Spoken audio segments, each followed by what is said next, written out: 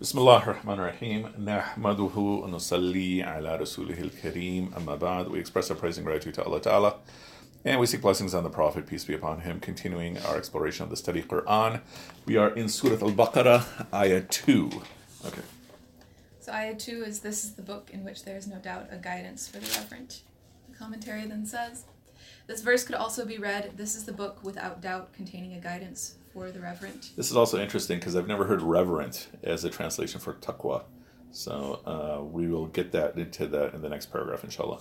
What is it usually translated as? God conscious, restraining from evil, those who fear God, those who save themselves, those who shield themselves. Perhaps this is the most succinct way they could think of it. Perhaps, yeah. One can pause after the word book or doubt, but not both. Though usually understood as this, the initial pronoun could also be read as that. Mm-hmm. That is the book. Yeah, because dhalika is actually that. Yeah. Which would be correct in referring to the known portion of the Quran. Since al-Baqarah was revealed in Medina, a good deal of the Quran would have been revealed already, even though in the order of the text only the Fatiha precedes it. Mm-hmm.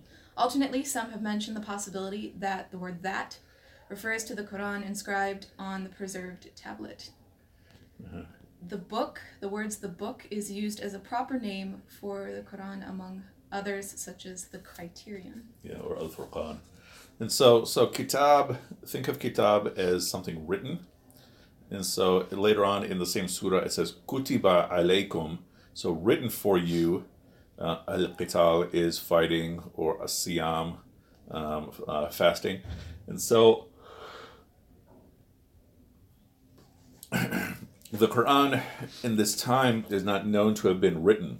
I mean, the ayahs individually were written down on whatever, they had like bones and such, but it was not a book in the traditional sense.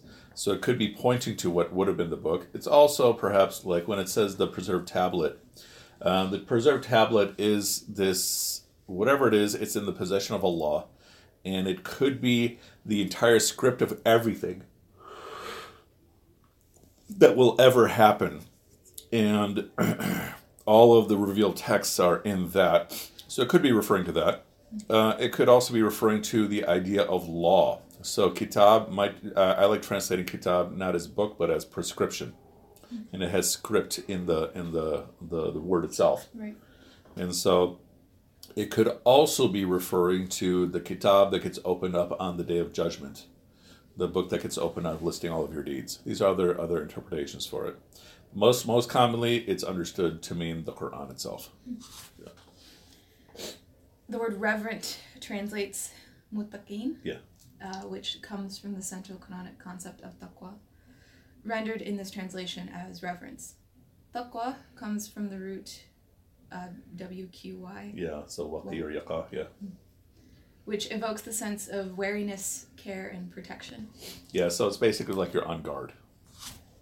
As it concerns the attitude of human beings toward Allah, taqwa conveys the sense of fear, mindfulness, and a constant awareness of God's presence and power. As evidenced in this verse and many others, such as Surah 49, Ayah 13, surely the most noble of you before Allah are the most reverent of you. Reverence is a central spiritual value in the Quran, along with such other qualities as trust, tawakkul, hope, raja, piety, bir, yeah. Fear, khawf, good, and contentment, rida. Yeah. So these are all some very, very important terms to know, and taqwa is one of the most important of them all. With its explanation, I'm not satisfied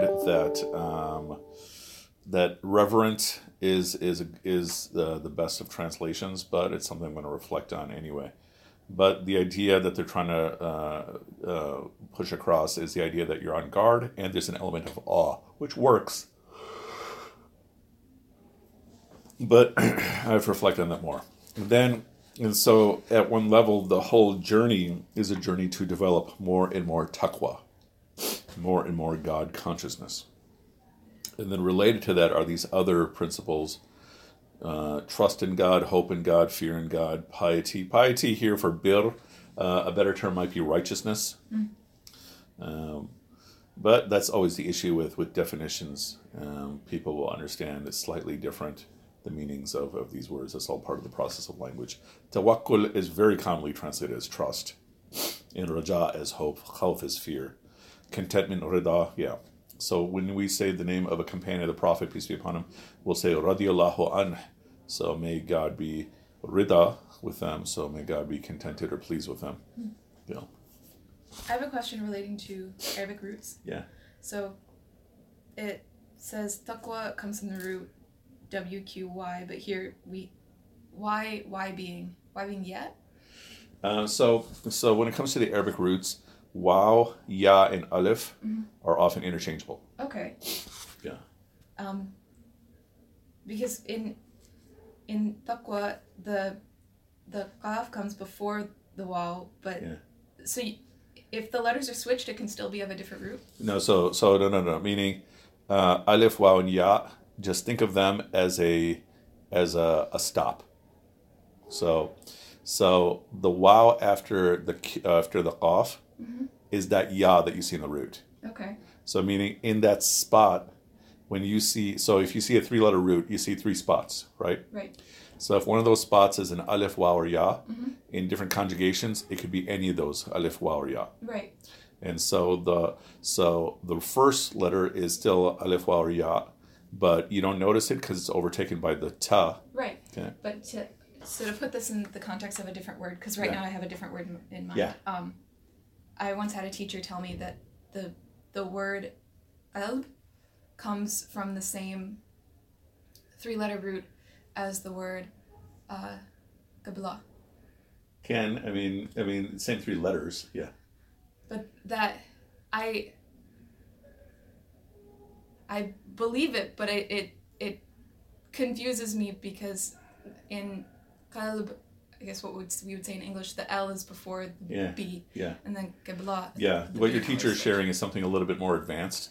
Okay. This idea that when you have words that have the same 3 root letters, if you alternate the placing of those 3 letters, then they might be related. So shirk, one of the opposites of shirk is shukr.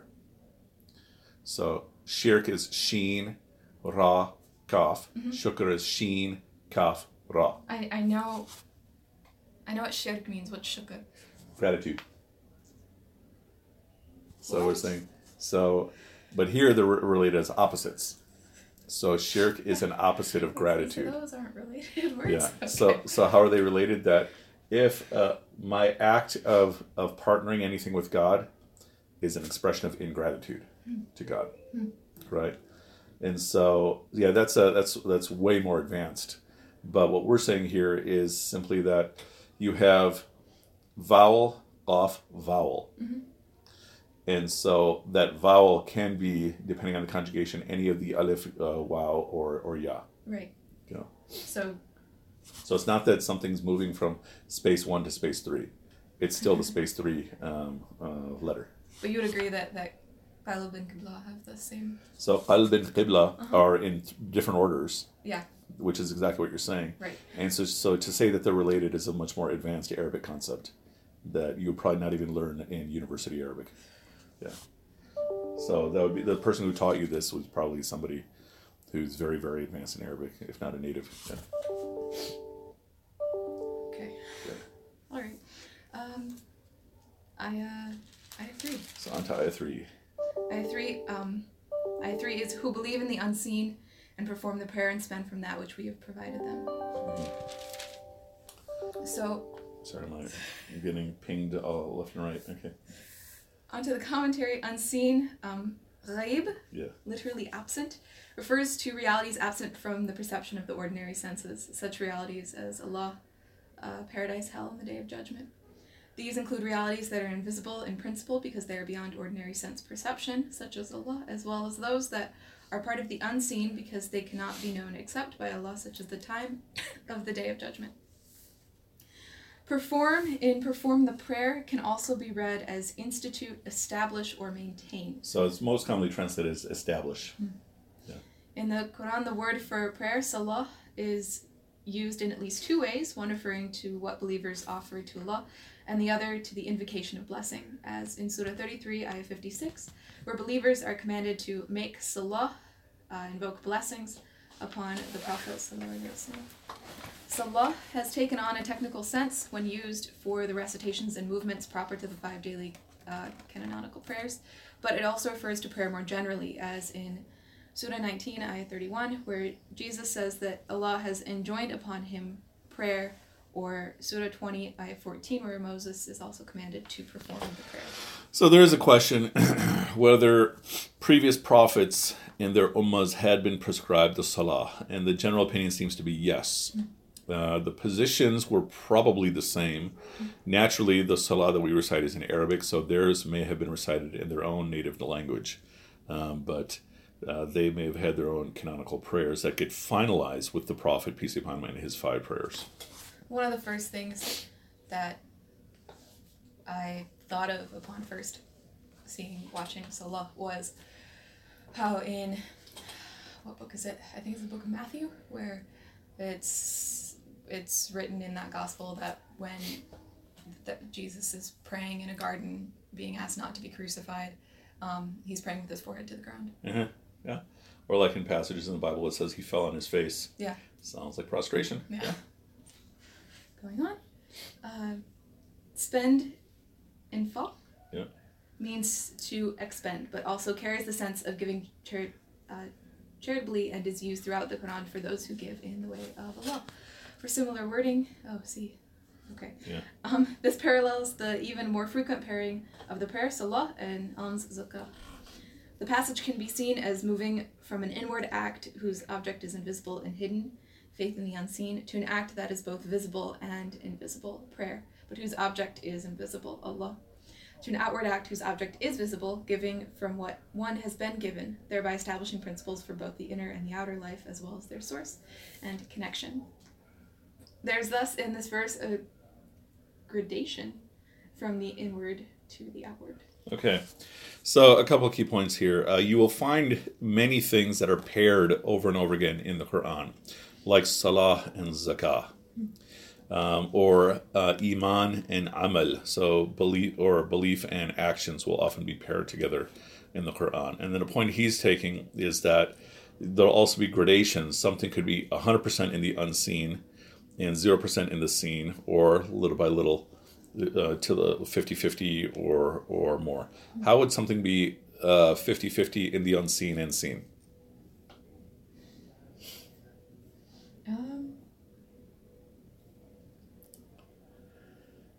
Well, a person is, right? Because they're physically in the seen, but where's their soul? Where's their consciousness? Yeah.